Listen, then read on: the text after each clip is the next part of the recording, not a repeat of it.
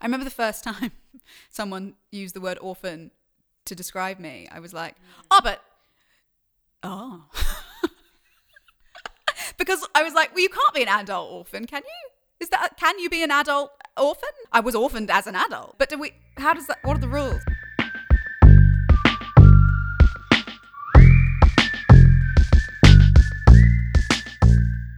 Hello and welcome back to Daddy Issues podcast with me, Angharad George Carey. Daddy Issues is a podcast exploring fatherlessness, but more specifically, fatherlessness in successful people. I want to prove that regardless of whatever daddy issues you think you have, you can achieve anything you put your mind to. Fatherlessness affects so very many of us, so it's time to start listening to each other's stories and opening up this conversation as one that needs to be recognised, heard and confronted. If you like what you hear, please do feel free to rate, review and subscribe because I love hearing all your feedback, but more importantly, it gets to more ears, and the more ears, the merrier. So thank you so much. I'm going to let you get on with the episode now, and I hope you have a wonderful listen.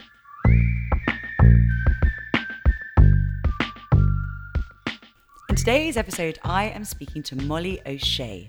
Molly is a screenwriter from both London and New Zealand. At the tender age of 21, just as the first taste of adulthood began to hit, Molly's mother, Kathy, died of a brain tumour, leaving Molly parentless. Last year, Molly wrote and performed her debut one-woman show about her mother's death, which she has since turned into a short film due to be released later this year. It's called Misfortunate and is, typically for Molly, a dark comedy. Molly plays a character who is not herself, but looks and sounds very similar. Ben Whishaw plays a character called the Humorless Man. Alex Lawther plays a boy called Jack. And Joey the cat plays himself. I love that. He does it so also, well. What a cast. Yeah. That's insane. Yeah, I'm very lucky. As she once said during a beautifully delivered speech, New Zealand director, screenwriter and producer Jane Campion asked her to give about the struggle for young women in the film industry. My mother dying was an unusual experience of a girl my age, but what I realised was that all of my friends were experiencing a very similar version of the same thing. Unreadiness for adulthood, vulnerable and unprepared. So, in lieu of a therapist I could not afford, I wrote a pilot, a comedy about grief in the form of a love letter to the matriarchy. Molly is currently developing a TV series that, in her own words, centres around a support group for Madonnas and whores that quickly becomes Fight Club for girls. I really want to be in this film, by the way. A feature film set, by the way, just to let you know, a feature film set in a world in which a biological disaster means in order to conceive a child, a woman has to orgasm. A TV series version of Misfortunate and a film about having an inconveniently tight cunt. That's why I was like, this is in Molly's words, otherwise it's going to sound... Yeah. I can say, I can talk about my so good. This is what Molly sent to me as her bio. It's so good. I want to quote everything Molly has said, but it's probably best just to hear from her yourself. So I'll end on something I love Molly once wrote in regards to grief. Grief is like a really bad breakup. That's what romantic comedies and having no living relatives has taught me. Scrolling through Instagram and seeing your ex kissing their new partner prompts the same thought as seeing a cancer charity poster at the bus stop. There's the bitch that stole the person I love. Molly, welcome to Daddy Issues, and thank you very much for coming onto the podcast. Thanks so much for having me. Oh my God, this has been brewing for a while. It has. So, can we quickly, short film Misfortunate. Yeah. That's a really cool cast. Yes, it is a very cool cast. I'm very lucky that amazing people were available. Or just really talented and skilled that people want to be in your film. I don't know. Yes. No. We had a really good team. The director, Ella Jones, is I think she's a genius, and I'm so lucky that she wanted to tell the story. And I was so chuffed that Ben and Alex wanted to be in it. And also, and that's only two of them. The rest of the cast are also incredible. And Joey the cat. Joey the cat. Yeah. Also, Mitzi the cat is in it, but... Who's Mitzi the cat? Well, when my mum died at 21, she left me with 3 cats. Absolute bitch. Oh, yeah. It's a great look. Never mind. Then didn't they die? So, well, no, Joey the cat lives. Joey survives. He is 19 years old. Oh my God. He's 19 years old. But so in between filming the first part of the film and the second part, Mitzi the cat died. So there was like cat continuity that was impossible. Yeah. But I think we worked around it, you know, fix it in post. Yeah. Oh, yeah. Oh, hang on. Sorry. Mitzi that died. In between filming the first bit of the film and the second bit of the film. And Mitzi, do they look like each other? No. Wow. There were two black cats and Mitzi was the tabby. So but it's, you know, I think it's fine. I think it's fine. You had to do what they had to do in Star Wars. Yeah. Oh my God. With Princess Leia. Wow. Yes, exactly. Probably shouldn't put that in. Oh God. Oh goodness. Okay, right. Now I want to talk about you. So what I tend to do, which I always say in the beginning of my podcast, so anyone who's like a regular listener will hear me have said this like a million times. But what I like to do is I like to just go right to the beginning. Mm-hmm. We once had a really in-depth chat actually after I'd recorded Marvin Harrison and we saw each other in a coffee shop. Yep, at the fake office. In the fake office. Mm-hmm. And we chatted for like 45 minutes, even though I was really late to see my friend. And you told me, I mean, your story is just unreal. So I want to just hear everything and start at the beginning. Okay. So what I'd love you to do is just take me back to the very beginning, where you grew up, what family life was like, etc. Okay, well, I grew up in London and also a little bit of New Zealand. Mm-hmm. I grew up with my mum. My dad died when I was 6, but he didn't live with us, and mum and him were like best mates, but they weren't ever together in my lifetime. Can I quickly ask? Yeah. Sorry to interrupt so quickly, but your dad, because I feel like I know so much about your mum because there's so much about her online, and you sent me so many things to do with, like, for example, her obituary, and she seems to sort of live loads, even in, you know, misfortunate in your work. Absolutely. But with your dad, because this podcast is very much, I think, about mums and dads. Yeah. Because obviously that's like the experiences that you've had. Yeah. But with your dad, I feel like I don't know him at all. But does he, because I saw that they were sort of best friends, sort of soulmates in many ways, but then never lived together. Well, it's an interesting story, actually, because I had always thought that I was a happy accident. And I remember every time I sort of made a joke about that, mum would get really angry and I'd be like, oh my God, come on, it's fine. Like, I know that I'm loved. Don't worry. It's all good. But she never told me why. She was a very private person. And then a few years ago, I don't know, it was like 2013 maybe, I was visiting my aunt, I suppose. She, her name's Dorianne, and she was married to my uncle who died a few years ago. But she's this incredible she's the most glamorous woman I've ever known. She's incredible. And she got really drunk and was like, because, you know, when your mum was in labor with you, we obviously got on a plane from New York to come and visit you, but none of us knew who your father was. And I was like, come again? What was that? And mum left me when she died. Mum left me with this like coven of witches. There are all these like amazing women in my life, and they're amazing. They're all incredible, but they're all very opinionated, and none of them agree with each other. And one of them, Lindy, was like, "Oh, I'm so glad you know. I'm so glad you finally know the truth." And I was like, "What is about to happen to me? Oh my God!" And it basically, my mum. My mum had got kidney failure in her mid-20s, and she was told that she could never have a child. Okay. And she was with my father at the time, and so she was like, I'm probably going to die, leave me alone now. And he was like, well, no, which is, you know, nice. And they were friends or lovers? No, they were I mean, please don't make me say that my parents were lovers. I don't ever, that's a horrible sentence. They were involved in a romantic way, Ang Harris. Fine. But yeah, they were involved. And then my mum was like, no. And then anyway, and then I think my dad tried to ask her to marry him a couple of times. And she was like, no, I'm busy.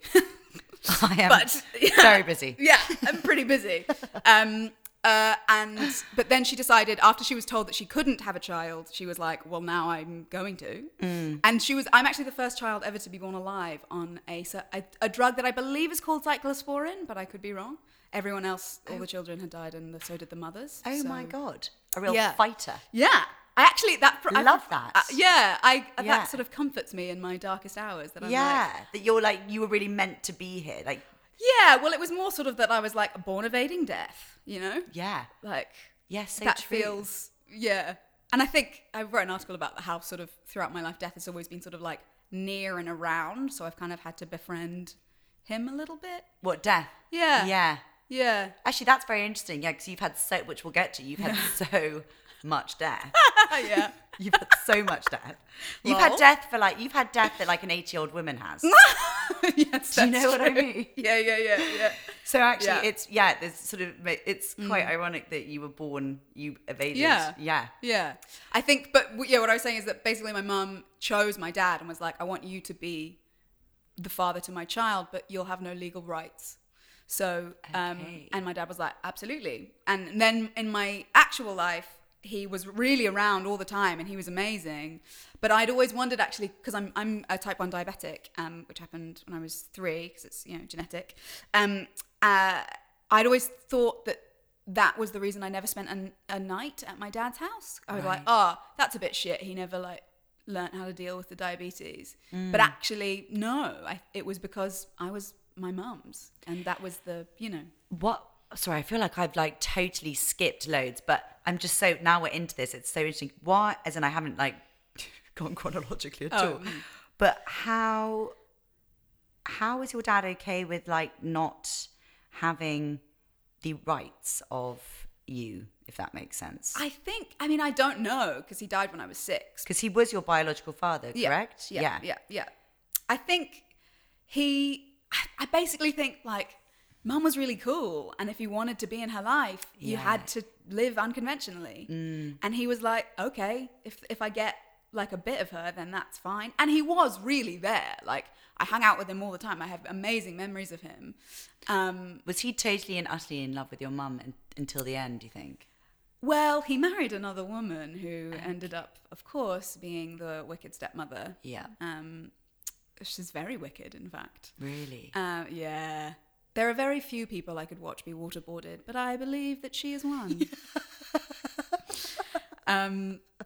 Yeah, I could easily do that. I might even laugh. Oh God, that makes you sound like such a terrible person. There you go.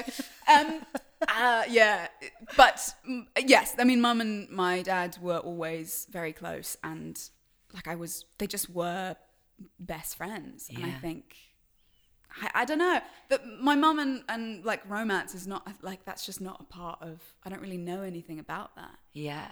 And Okay, this is a good point to then say, right, so you and your mum were like a solid unit. I actually read in your mum's obituary that Kathy, who was your mum, was like a mother, father, brother, sister to you. She was like everything. And then you also had this New Zealand nanny, right? Or something? Well, we always had, so Mum was a film editor and she worked really hard, and she had her own company, and so there was always a nanny who was looking after me, and it was always a young New Zealand woman fresh off the boat, because I don't know, it was nothing against anyone else, but Mum was like, well, I was a young New Zealand woman fresh off the boat in London, and I had nothing, and I needed something, and so they would live with us, and mainly like smoke and drink with my mother, and then take me to school. Right. And they were always like, and I know all of them now. Like, I was the other ones. I was, Sally is, I was her bridesmaid about 10 years ago. I'm in touch with all of them because they're like sisters. They're family. Yeah. Like surrogate parents. Absolutely. Oh, that's so nice. So it was you three mainly in London, but in New Zealand for a little stint, or you and your mum predominantly. So take me back there and then we'll carry on. And your dad was in and out of your life. Well, he just was very in my life. He was very until in your life. He wasn't when he died. He picked me up from school every Friday and we'd go for lunch, and he would come over on weekends and we'd hang out. And I don't know, it never felt, there probably was like these are the days that you're allowed or whatever, but it actually always felt more casual than that. He was like, if he was around, he would come around. Right. And he was there a lot until the Wicked Witch of the West, the stepmother, sort of got involved. So when did stepmother get involved? I say that I was 3 when they got married, and she didn't let me go to the wedding because When you were 3. when I was 3, because she wanted the day to be about her. Oh my goodness. I mean, really, it's flattering that she was so threatened by me. You know, that's what we'll take away from that. Terrifying 3-year-old. I know. Yeah. 3-year-old with a whatever. real like strategic sort of cunning plan I to know. win her dad's attention. I know. It's How so bizarre. strange. It's really. Well, also, like, I actually just feel sorry for her because obviously she was very insecure. Yeah. She was so insecure that, like, yeah, he had a child and he really loved me. That doesn't mean, like, people don't have, like, this is the amount of love and I will portion it out and there's only a certain amount. It's like, it doesn't work that way. you Yeah, know? yeah. But whatever. She's fine. She. Yeah. But it was me. I mean, I remember my dad, and he was nice and fun, and he gave me great presents. I know that he was always late for everything, and he was a really bad driver. My mum used to be like, it's amazing that he didn't die in a car crash. But yeah, I have really fond memories of him. And then but then when I was 6 and he died, my mum became my dad. Mm-hmm. And I've never felt, I don't know. It's not that I've ever felt dadless, but I've just never, and I have a lot of questions about men because I don't really know anything about them because I haven't been near them a lot. Mm-hmm. Or like your archetypal heterosexual male. I'm like, what is it? How does it function? Where do they live? And I'm like, Yeah. Does it breathe? yeah, like I have not been around them, very many of them. Yeah. But so from that point on, it was just me and mum, and really it was just me and mum forever until I was 21, and then it wasn't. Mm. And how did your dad die? Heart attack. Heart attack, gosh. I believe my dad's was due to some misuse of a white powdery substance. Yeah, I believe. Over a course of time or like a one I don't know. wonder? I mean, I imagine over a course of time. I doubt that he did it for the first time when he was 36. No, and but then as in just like, was overdid it after one night? Oh yeah, it was after one night. It wasn't Yeah. like it was like a shocking. Yeah, no one was Bender. expecting him to die. Yeah. Definitely not. Whereas with mum, she'd been like, her health had been sort of tumultuous throughout our lives, but also I'd never really. So I hadn't noticed that, but whatever you're living with is normal.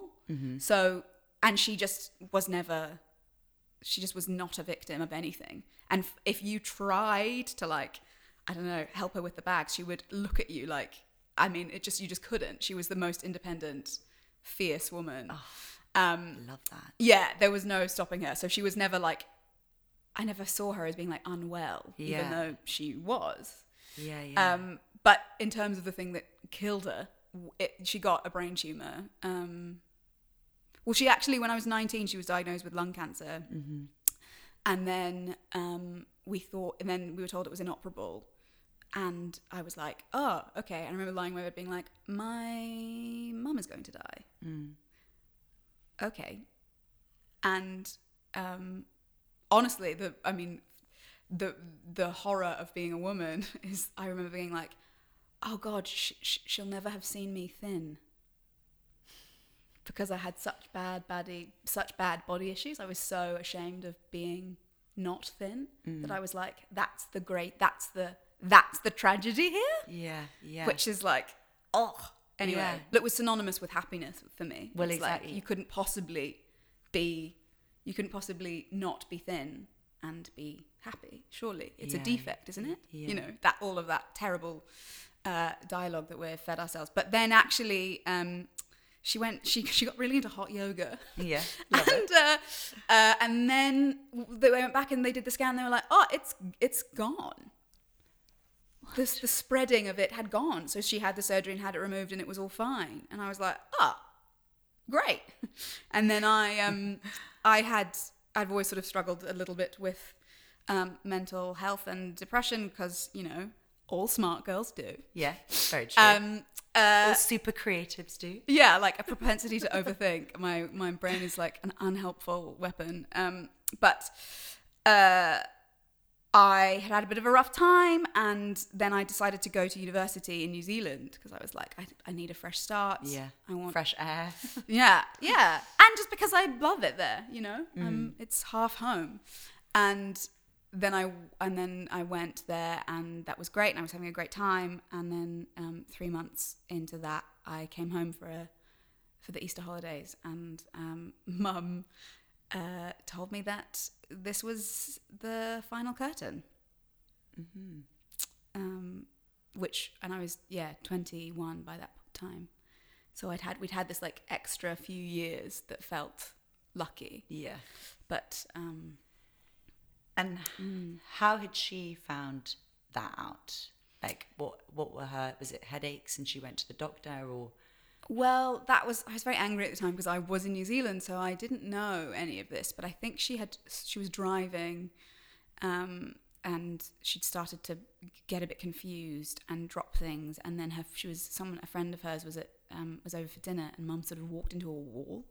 Okay. And it was her spatial awareness started to go, and that's when she noticed, I think. But when she told me, I still live in our flat, and she was sat at the same place at the table. We have this like big granite table, and she told me, and she was like, "It's just such a nuisance." And then we were talking about like the plan. I was like, because as soon as, because also this wasn't the first time she told me that she was sick. I was like, right, okay, what's the plan this time? What's the treatment? What are we going to do? Where are we going? And she was like, well, I'm hopeful, but I'm not going to be American about it. Yeah, I remember you saying that in that speech. Oh my God, it's so funny. Yeah, it was I mean, like, it's just so my mother. It was just absolutely like, of course, fine. Yeah. So good. Absolutely. And how do you think she was coping with it? As in, obviously, because she's your mum, she maybe has to be very strong for you, knowing that you're also a single child, knowing that your dad's gone, and that you've got this wicked stepmother. Well, I mean, she just wasn't present. And who wasn't even around anymore, right? So I didn't kill her, though. Let that be known. Let it be known. She's been found waterboarded. Oh, God, yeah. If she winds up dead in the next 6 months, I am screwed. Anyway. So at this point, it's because of course, I mean, you have an uncle, which we'll get to, I believe. Yeah. Well, no, I had. Oh, you had. Okay. Funny story. I had two uncles. One of them died when I was 11. Rory, he was my favourite uncle because he lived in New York. And this is your mum's brother? Yep. Yeah. And my mum had two brothers, and my dad's family is another story. But my mum's... We'll get there. Yeah. My mum's other brother, Patrick, he lived around the corner and was him and I were very similar, so we didn't get on very well a lot of the time, but then we grew to really love each other. He was like one of the smartest, most incredible men I've ever known, but also a nightmare because he was a stubborn New Zealand bloke. He was kind of a cowboy. He was a roving cameraman, so he'd always be like, call us from, Sarajevo or whatever, and you're like, oh, I thought you were coming. Anyway, but he got malaria twice. He's fine. He's not fine. He's dead. He died. The funny story about him is he died in the room opposite the room my mother died in at the same hospice a year later. No. Yeah. It's such a weird thing because like the hospice nurses were so wonderful and lovely, and they were like, oh my God, it's so great to see you again. And I was like, is it? I don't love this. And then when we were arranging his funeral, because literally him and I talked about it. He was like, well, we'll just have the same again. I was like, yeah, great, fine. I know how to arrange a funeral. Perfect. And then we were talking to the funeral director because I have my mum's name because I was my mum's daughter. Yeah. My mum was Kathy O'Shea and I'm Molly O'Shea. And my uncle was obviously there for Patrick O'Shea. And the funeral director was this really funny woman. And she was like, I'm so sorry to have lost your mother and your father within a year of each other. And I was like, oh, no, it's a very sad, he was my uncle though. And she was like, oh, thank God. Oh, I was so worried. I was like, oh, well, I'm not like relieved about him dying. This is so weird. It was so weird and funny. That is so weird and funny. Yeah. There's just like, that's what I'm writing about. You can't write that stuff. Well, you now can. Yes, I now can. You can very much take that material and make loads of money from it. Yes, my specific genre is death lols. Yeah.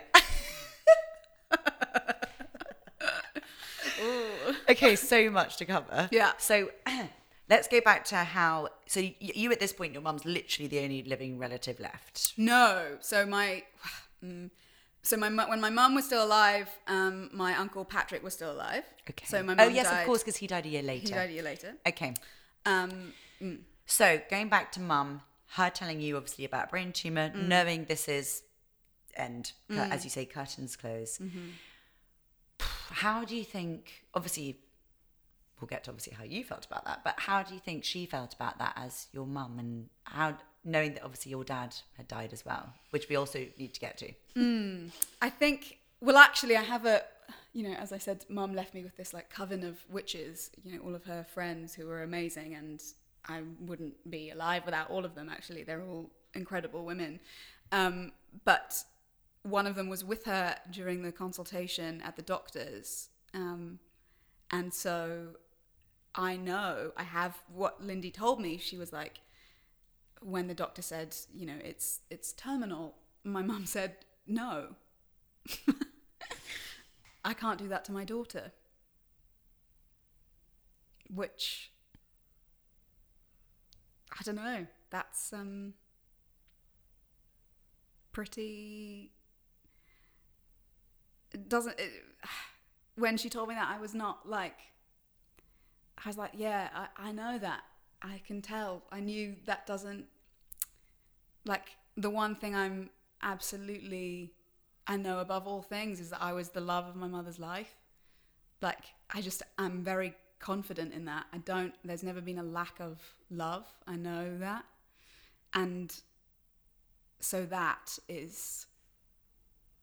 heartbreaking. I don't know. There's a thing of, and I said that, when Mum was dying on her actual deathbed, and she'd, lost consciousness a long time before, because obviously the brain tumor affects the brain. I kept being like, I realized that it was my duty to tell her I would be okay. And I was like, I think it's important. I was like, I told her that I would be okay, not in spite of her death, but because of her life, because I've always really struggled. I really want her life to be way more significant than her death, which is difficult because, of course, I spent so much time talking about her death in my writing and that kind of stuff. But still, her life shaped me way more than her death did. Mm. And I know that responsibility of, being a mother is that would have been the thing that broke her heart more than anything else, I think. Mm. It is that thing, isn't it, when you think of someone you love's heartbreaking, more so than your own, even though your heart's breaking as well. What almost breaks your heart 10 times more absolutely is their heart being broken. Totally. So when I was diagnosed with diabetes when I was 3, and Mum told me this story years ago about how I'd been in hospital for months and months, and I had got home, and I was sitting she was sitting in the same spot she always sat in, on the big granite table, and I was on her lap, and she was about to inject me, and I was like, Mummy, but I'm not in hospital now, when do the injections stop? And she told me the story as being like the most heartbreaking thing that had ever happened to her, because obviously she had to be like, never, and that for her was just this ultimate thing. And when I think about that story, I'm like, oh my God, I'm fine. Injecting myself is easy as anything. It's so not a source of any trauma for me. It's just so fine. I wish I could go back to that moment and be like, listen, it's really all good. It's like brushing your teeth, but a bit sharper. It's like, you're fine. It's not, but it's that, I think about that. That sadness is the bit that I think about. And I'm like, oh God, I feel so guilty about that she had to experience that, Yeah, I do. I mean, you also, I'm sure, know that you shouldn't feel guilty because you were just a tiny little child. But equally, I know that thing of wanting to take something back because of knowing how it hurt them. Yeah. But it is also, if someone says something to you that's difficult for you to hear. Actually thinking of your mum as someone who is strong. Like she was obviously incredibly strong. And she would have been able to have coped in the same way that you can cope. Do you know what I mean? Oh, absolutely. Yes. I'm so grateful for that. I think I got my sense of humor certainly from her. Yeah. She sounds hilarious. Yeah, she's I actually funny. just want to I want to read something about your mum that I read in her obituary, just because I think because I do also want to get to your dad at one stage, because obviously your dad is around, daddy issues. But your mum, I just thought this was like so nice as well for a listener to sort of capture her essence. Former convent schoolgirl Cathy O'Shea was nothing if not rebellious. She smoked, she swore, she drank. She wore her hair in a waist-length plait with black Chinese satin and the reddest lipstick. She drove a white Mercedes convertible, Doris Day blasting from the stereo. The daughter of trailblazing cinematographer John O'Shea, who produced the only 3 feature films, very cool, that were made in New Zealand between 1940 and 1970, Cathy O'Shea was born to be unconventional. Yes, that she was. And I love the way I read somewhere that you'd written that she wouldn't let you leave the house without red lipstick on. Oh God, yeah. She wouldn't really. I mean, sometimes I was like, no, but Mum, like I think like straight boys appear to be afraid of red lipstick. And she was like, and. It's actually so true. They are, aren't they? I mean, yes. They really are. They really are. I've had friends be like, don't wear that. I know. We're straight boys. I know. And I'm like, excuse me? Yeah. Excuse me? So, let's go back a bit. And you mentioned, so your dad died of a heart attack. Yeah. He suddenly was no longer in your life. Your mother then became your father. What was that like for you? I mean, I remember being, as a 6-year-old, it's so hard. I remember lying about his death. I remember being like, he was shot. I remember telling people at school that he was shot because it sounded cooler. Yeah. Because I was an idiot and a child. No. And also, I was brought up watching old Hollywood westerns. So I was like, yeah, he was shot. We're going to go with that. I love that you'd sort of you'd like made it into a film in some way to sort of, maybe some sort of coping mechanism as well. Yeah, potentially. I think also because if there's I don't know, I think there's like I wanted it to be more interesting or something. I don't know. I think because when something like that happens to you, as a child, you want to talk about it all the time, but also you're already aware of like, you don't want to be like, my dad died and I'm really sad all the time. You know, you want to be able to be like, my dad died and he was shot. And I don't even remember what, but you know, it makes people want to talk about it more. I guess I don't know. Also, like, there's no way anyone believed that a 6-year-old, no one ever believed that he was shot. But also I think it's a way of maybe you doing something very early on, which you hadn't even realized you were doing, whereby you make it way less awkward as well for, I think, both yourself and the person listening. So you make it into this like more exciting drama, which almost you can detach yourself from that, as well as the fact that they'll be like, oh wow, do you know what I mean? There's this kind of, rather than, oh, he died of a heart attack, where'd you go from there? Yeah, it's like, do you know what I mean? Yeah, I didn't know about the drugs then, but as a 6-year-old, I probably would have gone. Well, exactly. Because it is really awkward telling people when people are like, oh, because I've got this tattoo on my wrist and I make this terrible joke. So basically, I got it when I was like 17, and it's PMC, which my dad's initials, Peter Milligan Carey. And obviously, when people ask me what that is, I freak out, and so I just go, oh, it's premenstrual cycle. And the amount of people, I just leave it like that for a bit, because the amount of people then like, the reactions are hilarious. That's amazing. And then I bring in the blue. Oh, yeah. And so I've like softened this thing, made it into more of a joke. Anyway, so that's like me consciously doing that as an adult. Yeah. Whereas I mean that you somewhat subconsciously did that maybe as a child. I don't know. Like, Yeah, that makes absolute sense. I mean, I'd never thought about it in terms of a detachment thing, but I think you're so right. It was probably a way for me to tell a story instead of having to be like, oh no, instead of having to feel. But also my mum immediately threw me into therapy. Oh, wow. And That's clever of her. yeah, I mean, all I did was lie to them though. Like I would just make up elaborate. I remember thinking like it's going to be really funny to make them think that I'm going to grow up into be a serial killer. I was like, they'll be so worried. It's going to be so funny. I love your imagination. I mean, also like, I mean, you were literally born to write. I was really worried you're about to being like, you were born to kill. I was not born to kill. I have not yet killed. The wicked stepmother, where is she? Yeah, right. I just was, I guess probably it was around that time, around that I first started. I first started recreational lying when I was about 6. Yeah. And I was a terrible liar as a child. I lied all the time about everything. Do you think that was stemmed from your dad's death? I think probably it started by me being like, the guy was shot, because I was like, this is so fun. Yeah. It's so much more dramatic, and I don't know. Probably, yeah. I've never really, I think I just like telling stories. And they were always ridiculous stories. Like they were always, I convinced everyone at my school that Scary Spice was my aunt by marriage.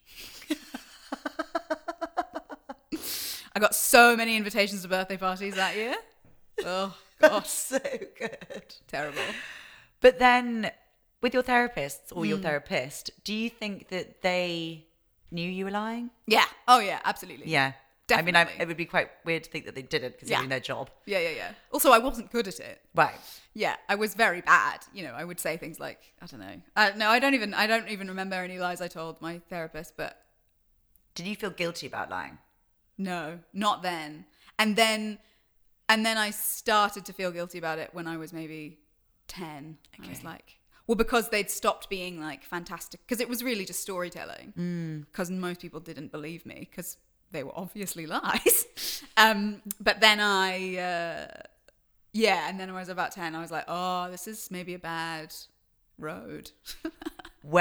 How did that happen? Where do you remember a feeling that sort of was like, ooh, this isn't necessarily positive? Well, yeah, I think it was around, so when I was about 10, 11, when I was like 9, Mum and I went to New Zealand for the Christmas holidays, I think, or the summer holidays, and then my grandparents and my Uncle Rory were still alive and they were all living there, but my grandparents were quite unwell, so we just stayed for 2 years and looked after them, which was this amazing, like, glorious time for me, because I was living with them and I was really close to them and it was wonderful. But I was like, I can reinvent myself, because I was going to a school in New Zealand, and I was this sort of, it was a weird thing because was this like posh British girl. It didn't really make sense there. So, and then that happened and I was like, and then I came back to London, and around that time Mum's kidney was failing. So she was very unwell, and I was getting really badly bullied at the school that I was in.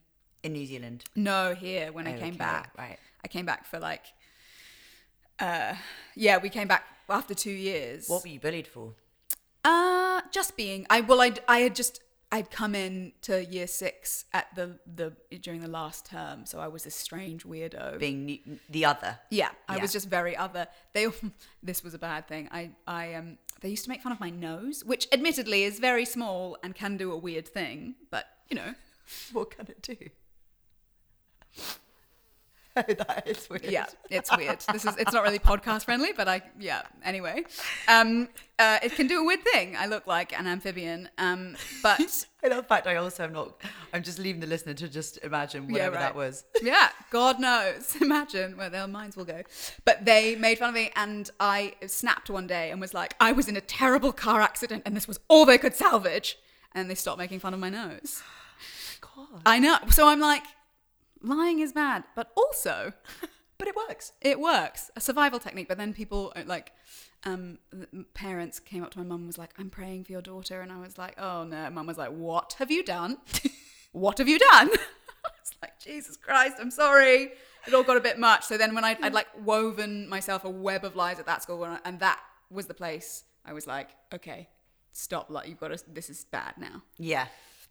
This is very bad. And so then but it sort of continued to get quite bad until, because also then I had a mini teenage rebellion, and I took my diabetes into my own hands. Right.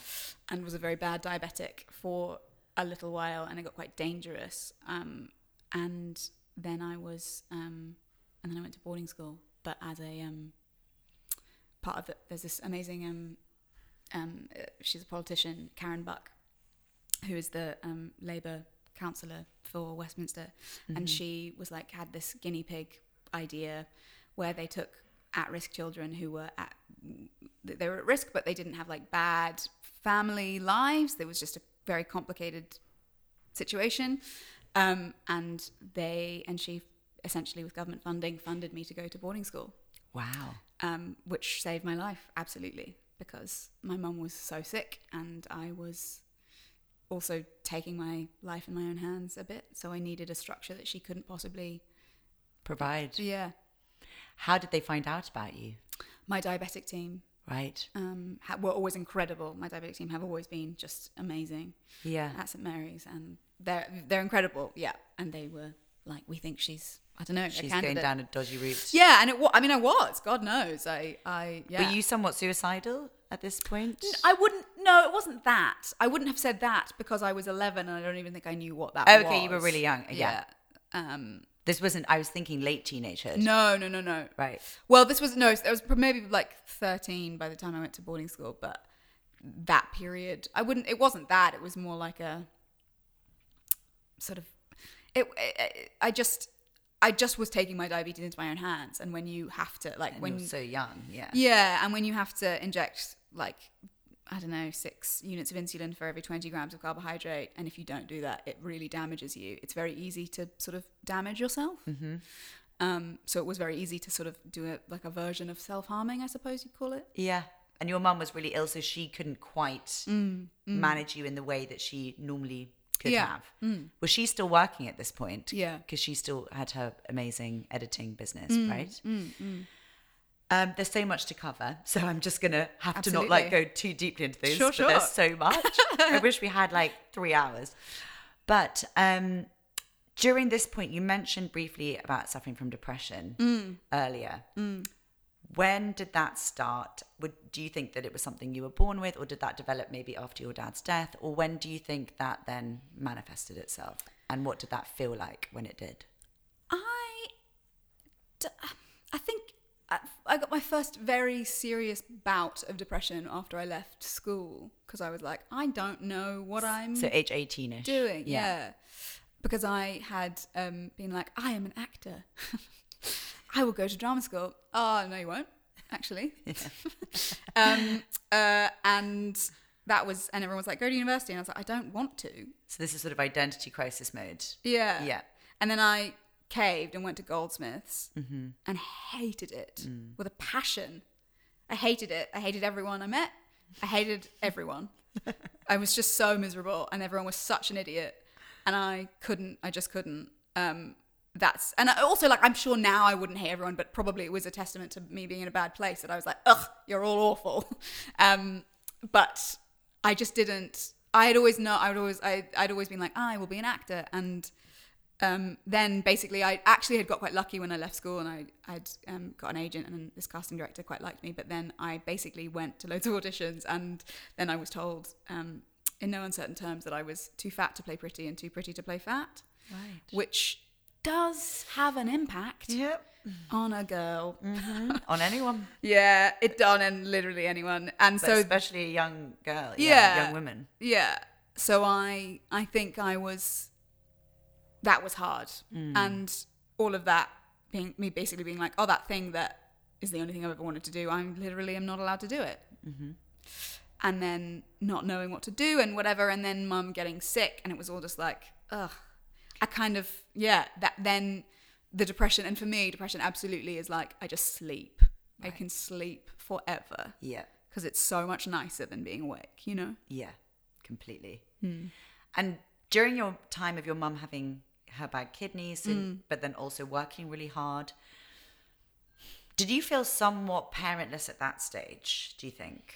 No, No. Was your mum also then very present during that time, as much as being ill and busy? Yes, absolutely. She was always very, very present. And it really, I mean, like, I remember her doing dialysis, and she decided to get 3 kittens, the same cats that she left me with Joey the cat. He lives. When I was 11 and she had kidney failure, she got these three kittens, and I remember her doing dialysis one day. She did it in the same place in her room, and Luca, who was, I don't know, not even a year old, this tiny kitten, burst the dialysis bag because he was like playing with it, and I was just like, and it was one of the funniest things I've ever happened.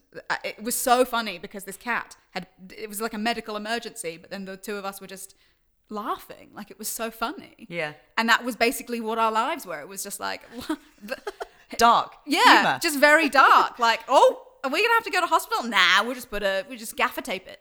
Yeah. It's fine. That'll be fine. Who knows? Let's see. Yeah. She was really.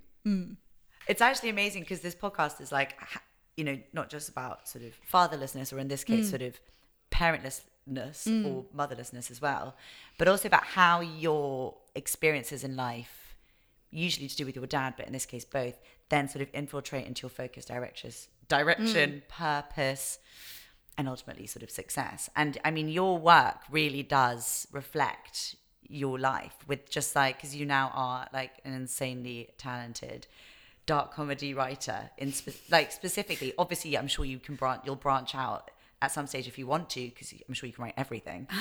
But that is like the niche that you've gone down. Yeah. And it really that has been your life, hasn't it? Like a dark your life has been a dark comedy. Yeah, totally. Totally. Yeah. And you like very quickly at a young age decided to also make your life a story with your dad and his death. Yeah. Which is really interesting, I think. Yes. So now I want to talk about your relationships. And I know I'm skipping quite a lot. But I like back and forth and loads of different things. But there's so much to still get to. And we've got like not too long left. So you mentioned, your mum became actually, when you say that your mum became your dad, what did that entail? What do you mean by that? Well, I suppose I didn't ever really notice a shift, because when my dad died, it wasn't like daily life changed because I didn't see him every day. But I don't know. It was just that she just was both parents. I never felt an absence. I always felt weird, but I mean, I think I was always going to feel weird. I'm a weird girl, and she was weird, and I like that about both of us, It's like, I don't know, it was just the way it was. And I never felt like that we needed a guy, really. And actually, when I was 18, Mum was cutting, she was a film editor, and she was cutting this film at home, and there was this director, Jeffrey, who was a lovely man, but he was there all the time, and I was like, why is this man here constantly? Why is he always here? He's always here. And I was like, maybe that's what having a father's like. That's untenable. Absolutely not. How old were you at this point? 18. Right. I was like, this is not, I don't. So at the stage to be like, nah. Yeah, I was like, I mean, you make your own decisions a bit. Well, it was just that, like, I was like, I'm so glad I didn't have to live with this. He's so annoying all of the time. He's always there. He has an opinion on everything. What? No. Like, if you go to do something, he's like, you're doing that wrong. And I'm like, it's my damn house. What are you? But also, like, now I love him. He's a really amazing man. And the film was really beautiful. But that was honestly my first experience of like living with a man. Yeah. And I was like, no, thank you. So your mum, throughout your life, she didn't have relationships with men? No. She was very focused on her work and you. Or if she did, I didn't know about them. Right. But yeah, I don't think she would have had time, to be honest, because she was so career and mother driven. Yeah. Like she would finish work sometimes insanely late, at like 3 a.m, because she was cutting with some very eccentric, amazing director, and would always drive me to school the next day. Right. We always had the time in the car together, even in her most stressful, like insane times. Yeah. Yeah. gosh, she sounds like such a cool woman. Yeah, she was really cool. She was very cool. And so with your relationships, you did mention earlier about, because you didn't have like a male figure in your life from the age of 6, really. Yeah. You was like, what are men? How do they work? Who are they? Literally, what is this? What is that short-haired version of another human being? I mean, So with that, yeah. how do you think not having a dad or even a male figure in your life has affected your relationships with men? The male figure in my life is Joey the cat. Yeah. Well, it's funny because I think like I'm not seeing your mum, in relationships. So you haven't had any sort of... Yeah. My best friend Lily, who's my oldest friend, who I believe you know, Lily Bertram. Yes, love. She's amazing. Shout Her out. family has always been like, I've always felt a part of her family, to the extent that when her younger sister, when Danny Leela told us that they were pregnant, I was like, no, excuse me, you did not. Why didn't you ask me? I'm part of this family. Yeah. You didn't okay this with me. Bella knows that. She's now an adult woman who I love very much, but I was not happy. But I felt very like their life was, I was like, oh, this is, I mean, and also they're very unconventional in terms of conventional life. But for me, I was like, yes, you are normal. And like Leela's a casting director, Danny's an actor. They were far from normal. They were this beautiful bohemian family. And I'm still very close to them. And Danny I was like, look, that is dad. That is a father. There you go. And he was so fun. And it was like, we had the best time with him. And I was always like, yes, you are the example of that. And then when I was older, my friend Rose, I basically collect people's families in a non-creepy way. And my friend Rose, I became very close to her family. I went to boarding school with her, and her whole family like became my family too. And her dad, Paul, I was like, and I can, whenever he says anything, I'm like, yep. He has this rule about if you find a pair of shoes that you really like, you should definitely buy 2 of them. And like, he just has like all these little facts that I like collect, because I'm like, dad knowledge. Store all the dad knowledge that you can ever get, because you don't have any of it. Yeah. And I just, and I do feel that like I've sort of got the best of other people's dads, basically. I don't have like an abandonment complex or anything. I don't feel like that in any way. I think also my friend Rose, who's smarter than me, thinks that I basically was, the men in my life were the men in movies. And I was brought up watching movies. So I have, in the same way that men have an unrealistic expectation of what women are from movies, I have an unrealistic expectation of what men are from films. And with that combined with my highlights reel of like stealing the best bits of everyone else's dad, I think I'm a bit, men are still this like thing I don't really know and understand. Well, like straight men anyway. Yeah. Like, same. Yeah, I'm like, I don't, and I have no. And actually, when I was a few years ago, in my early 20s, I was like, I think I'm honestly afraid of them. I'm just like, I don't know what to talk to you about.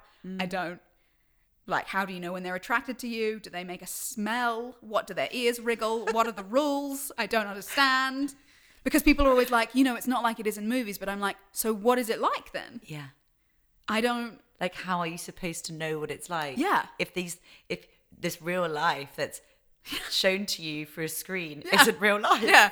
I don't understand. Also because, for the majority of my 20s, I was very depressed and didn't really experience life because my mum had died and my uncle had died, and it was really sad. And I was in a dark place, so I didn't really get to experience that like, oh, look, I'm making mistakes with boys thing. But I'm making up for it now. A whoop whoop. With making mistakes with boys. Your next short film. Oh God. Yeah, maybe. Yeah, so men are a bit of an enigma. Even now, yeah. Absolutely. Yeah. It's an interesting road to go down, I think, because I've only very recently started, I think, looking, ironically, I'm doing a podcast called Daddy Issues, but like I've only recently started with my psychotherapist who I've been seeing for the past year, but I've only very recently been going into the sort of relationships thing with men, or my relationships with men, which now is starting to make loads of sense, but it is something you really have to delve into, because you're like, hang on, why are these, why do I feel so sort of, why am I going down these weird patterns or these unhealthy or seem to find myself always in some sort of unhealthy situation. Yeah. And it does take some real inner thought. Absolutely. Yeah. Definitely. Which is fucking exhausting. It's so exhausting. It's so exhausting thinking about yourself all of the time. Yeah, It's exactly. really draining. Every day is just so exhausting. Yeah, it's a really, I mean, taking responsibility for that is hard. But also, you know, there's the thing about like, that's the thing. So I had this idea, I had this theory the other day that I thought up, and it's not based on any evidence. I just thought it and was like, maybe that's true. Who knows? But the idea that, you know, like I was thinking about why women call men daddy during sex. And I was like, that's Never so done that. weird, because it is definitely not like, we're not picturing our dads when we do that. No way. That is not what's going on. Yeah. And I was like, what is that? How on earth did that happen? And I was like, I bet you any money that actually it's because, and this is a sad tale, but so much of female pleasure is, you know, because I really believe in the power of like sexual conditioning. I think there's, you know, well, social conditioning, of course, and sexual conditioning as a result of that. And the way we are taught about female pleasure is so secondary to male pleasure. And so much of female pleasure is about giving men pleasure. So much of our pleasure during sex is about making the guy feel really good. Like, I don't, you know, that was just like, I practiced how to give a blowjob on a banana long before I knew what the clitoris was. Why? That's stupid. Yeah. That's not right. And I think because of that, there's like, and I was like, you know, where does the daddy thing come from? And I was like, well, in porn, it probably comes from porn. And porn is designed primarily for men. And I was like, I think actually it's not our daddy issues that make us call you daddy when we're having sex with you. It's that we know you like it. And I think God, so true. Fundamentally, it's because it's because men really just, all they really want is to be needed. And like, there's something about That's being, fascinating. yeah, there's like the daddy thing is like, because the thing we need most in the world is daddies. Absolutely untrue. But you know, that is culturally what we are led to believe. Yeah. And so that, I don't know, like maybe that's a wild theory. I don't know, but it makes sense love to me. that theory. I think that does make a lot of sense. Weird though. I actually recently, I will not name him obviously, but I recently spoke to a friend who is gay, a gay man, and he is sleeping with, or his new boyfriend says daddy when they have sex. So it does go in for every direction. Yeah, As in yeah. it's, you know, It's totally intersectional, yeah. it's a thing. Well, it's a learned thing, you know, like in like so much of everything is learned, you know, even. Yeah. And my friend said, I was like, oh, you can't like that. And he goes, no, I fucking love it. Yeah, right. Great. And his dad's not around. Right. And I was like, oh, interesting. Yeah. Your uncle then died a year after your mum. Yes. We've really not covered much. You should write a book, by the way. If there's any publishers listening to this right now, because your story is a thick book and you're 30 years old. So Do not reveal my age. yeah. We'll edit that out. And I am a young woman. A very, very young woman. But you then were sort of, I guess, thrown into this new world full of no relatives. And especially like your dad, age 6, and then your mum. Of course, you had all these surrogate families, which is obviously wonderful, but isn't that sort of, not that it doesn't, I don't want to say that it's more important to have blood relatives than not, because I believe you make your own family anyway, which I'm sure you know Absolutely. very well. Yeah. But I guess there is that sort of unusual experience of suddenly having no blood relatives. Yeah. Apart from your wonderful cat. Yes. Technically, we're not related by blood, but that's really only a technicality at this stage. So what did that feel like? And also to now be an orphan, which is obviously a scary word for lots of people, I guess. Yeah. What did that feel like? Absolutely terrifying. It was really, and like also I just think in terms of, I remember the first time someone used the word orphan to describe me. I was like, because I was like, well, you can't be an adult orphan, can you? Can you be an adult orphan? Yeah. I was orphaned as an adult. Yeah. But how does that, what are the rules? And then oh, I don't know how, like, I'm so, I'm very naive in many ways. I remember being in LA a few years ago, and it was nearly Christmas time, and I was talking to this actress who will remain nameless, and we were chatting, and she was like, well, it's my first orphan's Christmas, and I was like, oh my God, me too. Oh my God, what are you doing? And she was so, like, upbeat about it. And I was like, oh my God, that's so exciting.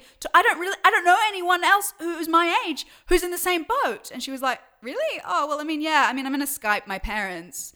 But, and I was like, oh, yep. Oh, yeah. Yeah.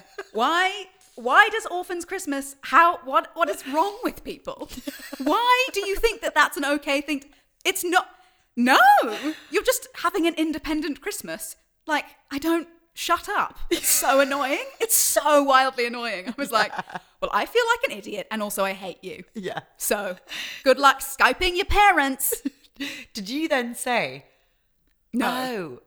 No. I was like, I could ruin your life right now. Yeah. I have that power. Yeah. But I will not use it. But I shall not use Yeah, it. I shall save it for another time. I'll save it for a podcast that you listen to when you're like, oh yeah, I thought you were weird after that. So I have to say, like, that's Christmas and birthdays are interesting. I kind of think I sort of go as, like, there's, with every bit of joy, there's like a little bit of sadness. Like, I'm making this film, and we got some really great feedback from it, and I was suddenly had a moment of feeling pride, and I was like, because you can't share that with the family. And I think, like, Christmas also, we were talking about this earlier, but Christmas is interesting because I've always been with people, and I have many of these amazing families that are my family now, and it's always wonderful. But fundamentally, other people's Christmases are weird. Just even if someone's Christmas is identical to your Christmas, but I don't know, they cook the sprouts differently, it feels weird. Yeah. And I've spent multiple Christmases with the same family before, but I'm now, like, kind of just have decided I want to change it up. And last Christmas, for the first time, I was like, I think I want to try and do it alone, because every Christmas I wake up and I'm like, I'm a bit sad, but I can never really be sad because I don't want to be a killjoy for everyone. And I don't want to ruin everyone's Christmas by being like, woe is me, I miss my mum. So then this year I went to Marrakesh. I took myself to Marrakesh, and I woke up on Christmas Day and I was like, I'm a bit sad. And that's totally fine. And then I walked around and had a great time. I bought a coat on Christmas Day, which felt wonderful. I also tried on ball gowns on Christmas Day. Oh, yes, I saw Instagram story. Yeah. You looked fucking phenomenal. Thank you very much. I hope you got all three. I bought the coat. I did not buy the ball gowns. It was great. And then I like read my book on a rooftop drinking fresh mint tea. It was really lovely. And I was like, it's about, you have to redefine everything now. And I think that was always, my life was always going to be like that. Had my mum died or not, I was probably always going to have to redefine things, because I tend to overthink things. And then if you overthink something that much, it stops making sense. So you have to make it make sense for you, Completely. And on that note, I'm going to ask you 2 questions, because you have 2 parents who are no longer around. So I'm going to start with your dad, because I feel like he went first. We'll go in chronological order. Dark comedy there. So if your dad was listening to this episode right now, what would you want to say to him? I would want to say that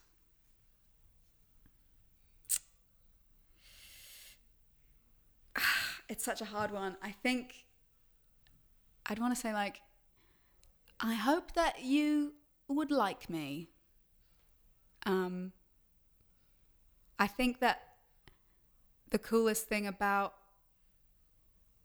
my dad is that he was with my mum, because from what I know about the heterosexual male, being with a woman who is so independent and herself and eccentric and opinionated and all of those things is really challenging.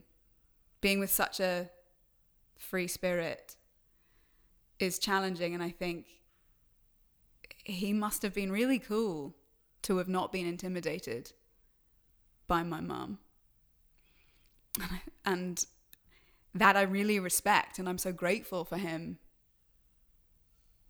in that way. I'm so glad. I'm like really glad that he was my dad.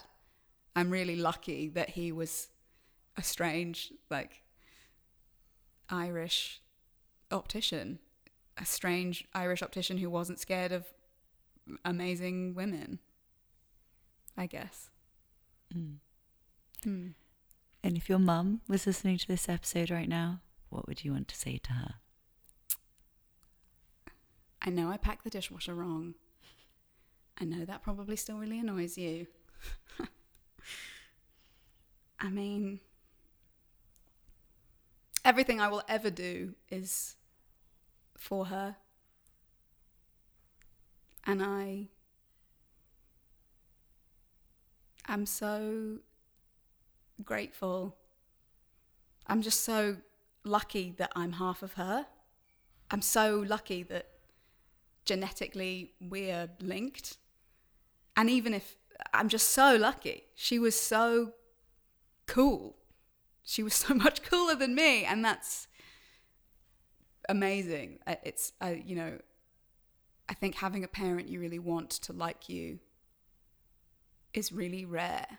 It's my greatest hope that if my mum met me on the street today and she wasn't my mother, that we'd be friends. And I think we would. Yeah, I think we would. Oh, I've just got so many tingles.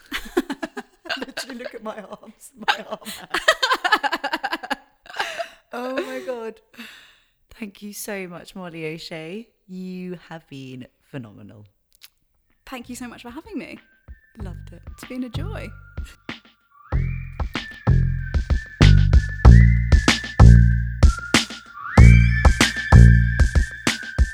Thank you so much for listening to this episode with Molly O'Shea. Oh my goodness me, Molly is amazing. Molly is amazing. I actually have never met someone who has such a wonderful relationship with death. And of course, humour is a way of coping, and as discussed in the episode, is the way that her and her mother continued to cope with the obstacles that life kept throwing at them. Death has been as much a part of her life as life, and I think it just paints a beautiful picture on how you can cope and deal with tragedy and pain and loss, as much as it of course doesn't mean that the pain and the loss of it is any less.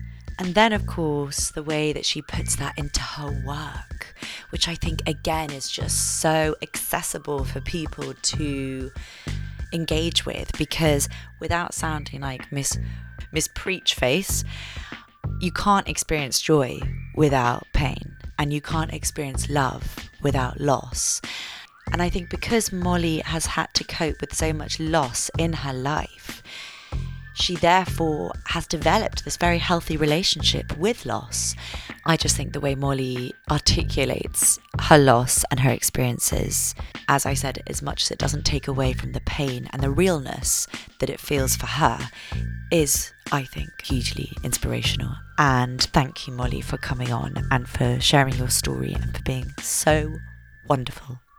If you've been affected at all by anything that's come up in the episode, I advise 2 places where you can visit. The first is Julia Samuel's website, www.juliasamuel.co.uk. The other place is www.untangle.life, which is for people experiencing grief. I'd love to thank Warren Borg at Wargy Productions for doing all the mastering and compressing, and Julietta for providing Daddy Issues Podcast Season 2 music, which I am obsessed with. Lastly, I'd love to thank all of you for listening and also staying on this long to listen to the rest of the outro, as without you, of course, there would be no podcast. So thank you so much, and I hope you have a wonderful rest of your day or night.